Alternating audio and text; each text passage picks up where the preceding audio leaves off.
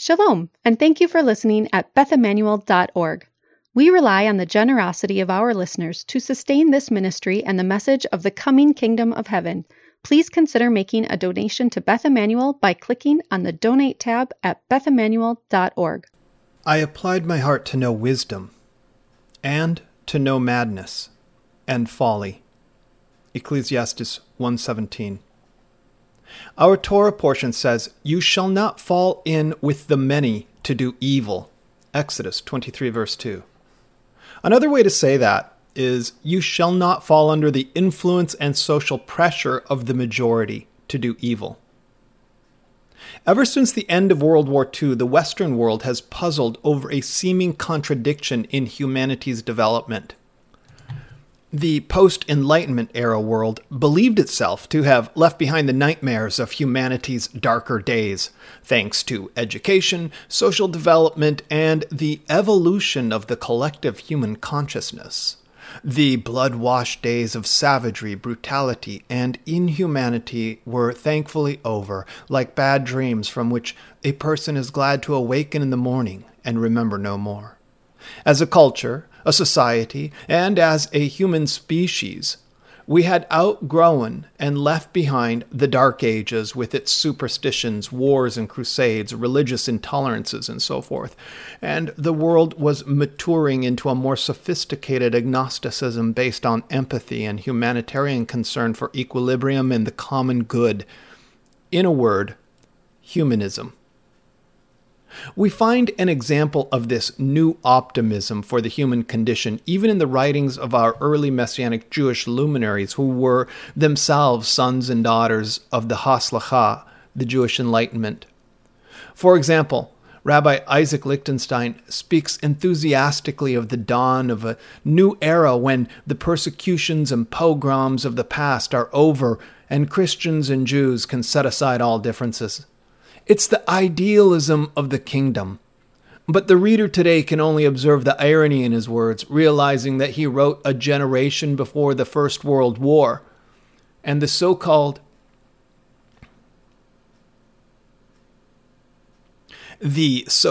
war to end all wars, which was quickly followed by the Second World War and the Holocaust, the intentional attempt at a complete genocide of the Jewish people.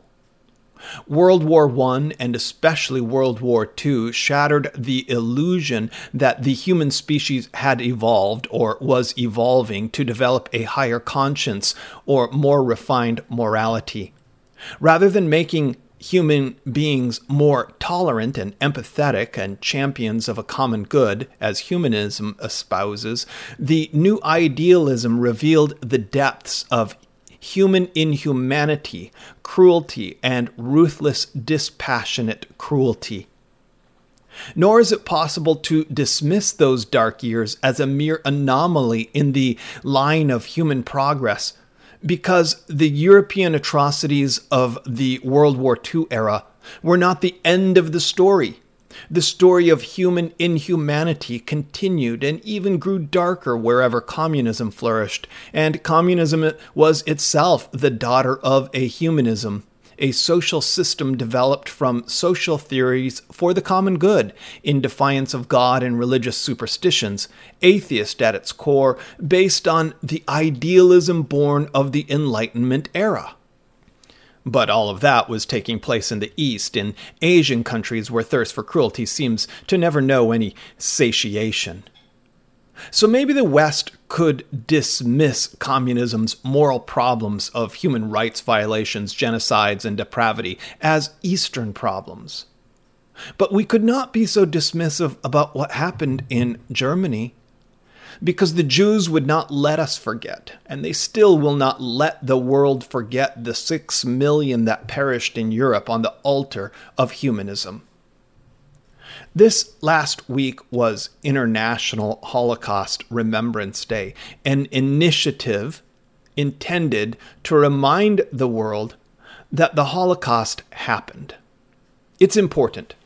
Today, white nationalism, anti-Semitism, and anti-Israel sentiments are being disseminated rapidly, and there are more Holocaust deniers today than ever before. What is more, a generation has changed, and to the new generation, if they have ever even heard of the Holocaust, it sounds like something that happened in some remote, distant, past world of Hollywood fiction. In popular culture, the Holocaust, the Nazis, and Hitler have been conflated into one symbolic archetype for evil and therefore neutered into something abstract and mostly meaningless, unrooted from history, used primarily as a standard by which one might express a level of disapproval for one's political or social opponents by comparing them to the Nazis. But social scientists still puzzle over the elephant in the room, the big question raised by the Holocaust. How is it possible that a first world educated, enlightened, philosophically sophisticated, morally developed, humanistic, highly civilized culture, beginning in Germany but extending throughout Western Europe, could commit such inhumanity and atrocity? Here in the West, in Western civilization, how? How is it possible? This is the question that haunts the modern man who believes himself to have evolved past the capacity for such inhumanity. What happened to that generation, the generation of World War II era Europeans, which could account for a collective homicidal mania? In Hebrew, we call this phenomenon sinat chinam, baseless hatred. It's like a cancer that can spread through a society. It begins with individuals, but it takes on a collective energy which quickly whips up into a societal hurricane which does not abate until there has been a sufficient bloodletting. So, to put the question simply, how did a sophisticated, modern, Western culture succumb to the inhuman cruelties of baseless hatred? There is no end to the writing of books attempting to answer that question. Today, I offer you another answer. To begin with, of course, it's a spiritual problem. We know that. The war against the Jews did not begin on Kristallnacht. The war against the Jews has been going on since Pharaoh first ordered the midwives to kill the babies born to Israel in Egypt. It is a spiritual war between God and the false gods, and the false religious ideas of the world, even when those idols disguise themselves as social philosophies like atheism, agnosticism, and humanism. Hatred of the chosen people is woven into the spiritual warp and woof of the nations. It is the spirit of Amalek and the war of Gog and Magog, played out through the ages. But that answer is not sufficient to explain what happened in the Holocaust or to explain what has happened since the Holocaust. Spiritual warfare in the form of anti-Semitism is surely the catalyst that set the blaze, but it wasn't just Jews perishing in the Nazi death camps. And the history of the world since then has proven that societal evil and genocidal tendencies can be directed against any target. It might be described as a mass hysteria that overtakes a society regardless of education, culture, or social development. One example we still live with to this day is the shadow of mutually assured self-destruction. How is it possible that two modern societies agreed to develop arsenals of nuclear weapons sufficient to assure the total extinction of our species? In what world does that make any sense at all? It's madness and folly that we are so accustomed to that it seems like wisdom. To answer the question of how an entire society devolved to such a point, I want to speak to you about another culture and another generation which should have known better, but instead fell under the sway of madness and folly in the form of baseless hatred. I am speaking of the wicked and adulterous generation of our Master.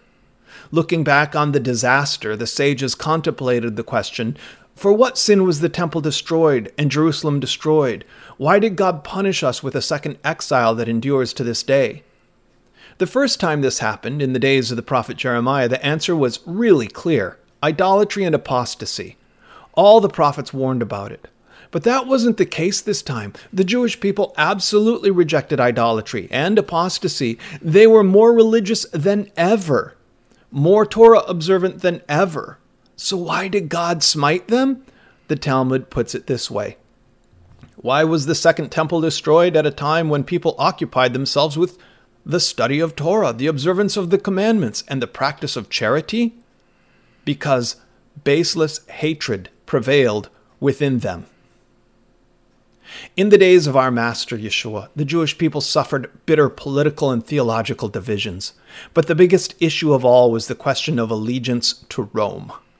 Religious conservatives and Jewish nationalists, such as the Pharisees, argued against submission to the Roman overlords. They believed that cooperation with the Romans was the same as cooperation with idolatry and assimilation. They weren't wrong about that. The religious progressives, such as the Sadducees, and the secular aristocracy, the Herodians, held that Rome ruled by the will of God, and they endorsed the Romans as God's agents on earth. The political divide split the Jewish people and created a climate of acrimony and hostility which spawned domestic terrorism, assassinations, political intrigues, and hatred. Zealot terrorists targeted people they considered to be Roman collaborators, and they carried out their crimes in the name of God. Roman authorities responded with disproportionate retaliations, massacres, arrests, and crucifixions. Such cruelties inspired violent reprisals, and so it went. A vortex of violence and hatred seemed to be swallowing the nation. The historian Josephus, who was himself an eyewitness and participant in the Jewish revolt, tells us that the zealots, by and large, were the religious.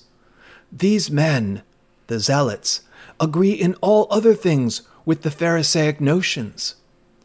That is to say, that the zealots believed in the authority of the Bible, in man's free will to choose good or evil, in the existence of the soul, in divine reward and punishment in the afterlife, and in the resurrection of the dead.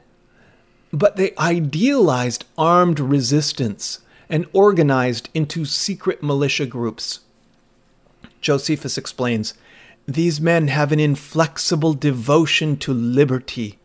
They say that God is to be their only ruler and master.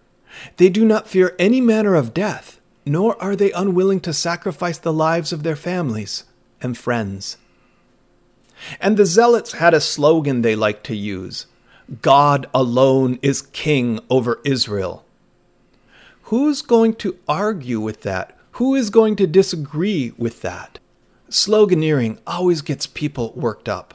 I'm always worried when I hear people chanting slogans. Slogan chanting replaces critical thought. Slogans are what people used before memes were invented.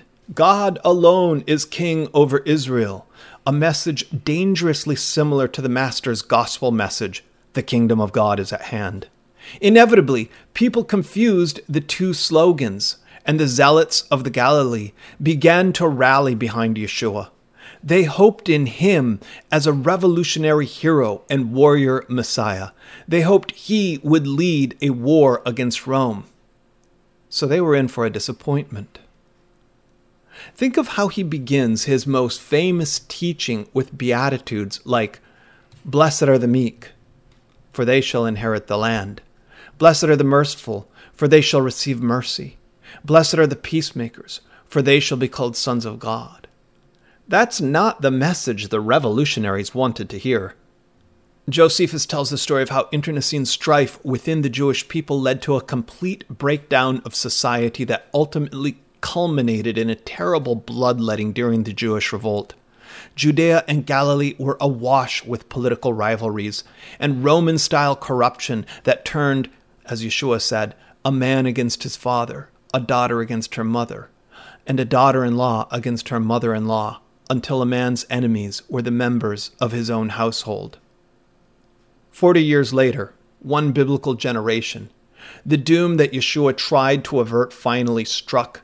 The Jewish people revolted against Rome. The cities of the Galilee burned as the Roman legions marched to put down the revolution. Ultimately, that revolt led to the fall of Jerusalem and the destruction of the temple, the very outcome that Yeshua's gospel message of repentance endeavored to prevent. During the siege of Jerusalem, the sad thing is, more Jews died from war within the city than from the Roman assault. The political parties became small terrorist armies and turned on one another. So many bodies that they didn't even bury them. even murder and bloodshed in the holy place, the corpses piled up in the temple courts. This is what Yeshua meant when he said, "Wherever the corpse is, there the vultures will gather." Matthew 24:28. This is what Yeshua was trying to avoid, and it's the context to statements like, "Repent, for the kingdom of heaven is at hand," and "Save yourself from this evil generation." Our master could see that baseless hatred was the main sin that which was going to cause his generation to forfeit the redemption and go into exile. Therefore, he called upon his generation to repent, and by repent, he meant love God and love one another. Love is at the center of his gospel message. His teachings all center around it. He said the whole Torah and prophets hang on two commandments: love God, love your neighbor. He explained the commandment, love your neighbor as yourself, to mean do unto others as you would have them do unto you. He told his disciples that the golden rule is the Torah and the prophets. In other words, empathy forms the ethical core behind the message of the whole Bible. Plus, it's important to remember that Yeshua broadened the narrow definition of love your neighbor as yourself, that is, your fellow Jew as yourself, to love the stranger as yourself, that is, your fellow Samaritan, meaning your fellow human being as yourself. That was the message of the gospel. If we do this as a nation of Jewish people, if we turn from the sin of baseless hatred and commit to a path of loving God and loving our fellow human beings with true empathy, it will bring the Messianic era and avoid catastrophe. But the generation refused the message, and they forfeited the kingdom. They chose the path of indifference, apathy, and hatred rather than the path of love. If it had been us, we would have acted differently. Right? How does a society reach the point of baseless hatred, as happened to the Master's generation and to the World War II era generation in Europe? Have you ever heard of Dietrich Bonhoeffer? He was a German Lutheran theologian who wasn't a very good Lutheran. When I was an 18-year-old freshman in college, I read his book, The Cost of Discipleship, and it made an enormous impact on me. He taught this radical idea that discipleship means we should take Yeshua literally and do what he says. Bonhoeffer lived during World War II, and he was shocked to see the whole church in Germany, nearly the whole church, swept up in patriotic nationalism and casting allegiance behind the Nazi Party. So he did the only reasonable thing a devout pacifist could do. He tried to assassinate Hitler. The plot failed, and he died in a concentration camp. But that's not the point. The point is that he was watching society melt down into baseless hatred all around him. He saw Christians subscribing to this program of baseless hatred, chanting Nazi slogans in the Sunday worship services, churches bannered with swastikas, seminary students he had once studied with goose-stepping around with stiff-arm salutes saying Heil Hitler, and he saw their fanatical, unwavering devotion to a single politician, which quickly led to otherwise good and educated Christian people throwing bricks through the windows of Jewish shops and homes and burning synagogues. And he just couldn't understand it. How is this possible? Then he realized how. He realized it's folly. It's foolishness. He said, foolishness has nothing to do with how intelligent a person is. Instead, it's a social folly. Here's what he says about this type of folly in Germany of the 1930s. I'm going to read a very long quotation from Dietrich Bonhoeffer's Letters and Papers from Prison. Folly is a more dangerous enemy of the good than malice. One may protest against evil. It can be exposed. Against folly, we are defenseless. Neither protests nor the use of force accomplish anything here. Reasons fall on deaf ears. Facts that contradict one's prejudgment simply need not be believed. In such moments, the foolish person even becomes critical, and when facts are irrefutable, they are just pushed aside as inconsequential and incidental. There are human beings who are of remarkable intelligence, yet foolish, and others who are intellectually quite dull, yet anything but foolish. Folly is not so much a congenital defect, but that under certain circumstances, people are made foolish, or that they allow this to happen to them. We note further that people who have isolated themselves from others or who live in solitude manifest this defect less frequently than individuals or groups of people inclined, or condemned, to sociability. And so it would seem that folly is perhaps less a psychological than a sociological problem. Every strong upsurge of power in the public sphere, be it of a political or of a religious nature, infects a large part of humankind with folly. It would even seem that this is virtually a sociological, psychological law. It seems that under the overwhelming impact of rising power, humans are deprived of their inner independence and, more or less consciously, give up establishing an autonomous position toward the emerging circumstances. The foolish person is not independent. In conversation with him, one virtually feels that one is dealing not at all with a person, but with slogans, catchwords, and the like that have taken possession of him. He is under a spell, blinded, misused, and abused in his very being. Having thus become a mindless tool, the foolish person will also be capable of any evil, and at the same time, incapable of seeing that it is evil. This is where the danger of diabolical misuse lurks, for it is this that can once and for all destroy human beings. That was a long quotation. Here's the summary. Bonhoeffer explains how it was that good people, Christian people, in his generation became mindless and hate-filled Nazis and never even considered what they were doing was wrong. Here's how it happened. Human beings are psychologically, sociologically hardwired to surrender independent critical thought when in a socially connected movement under the influence of a powerful leader or ideology. So ask yourself this question. Given Bonhoeffer's description of folly, where people are unable to think independently, just ignore and dismiss contradictory information, replacing critical thinking with slogans, catchwords, and the like, does that better describe the progressive liberals of the political left or the conservative patriots of the political right? The correct answer is both. That describes our world today.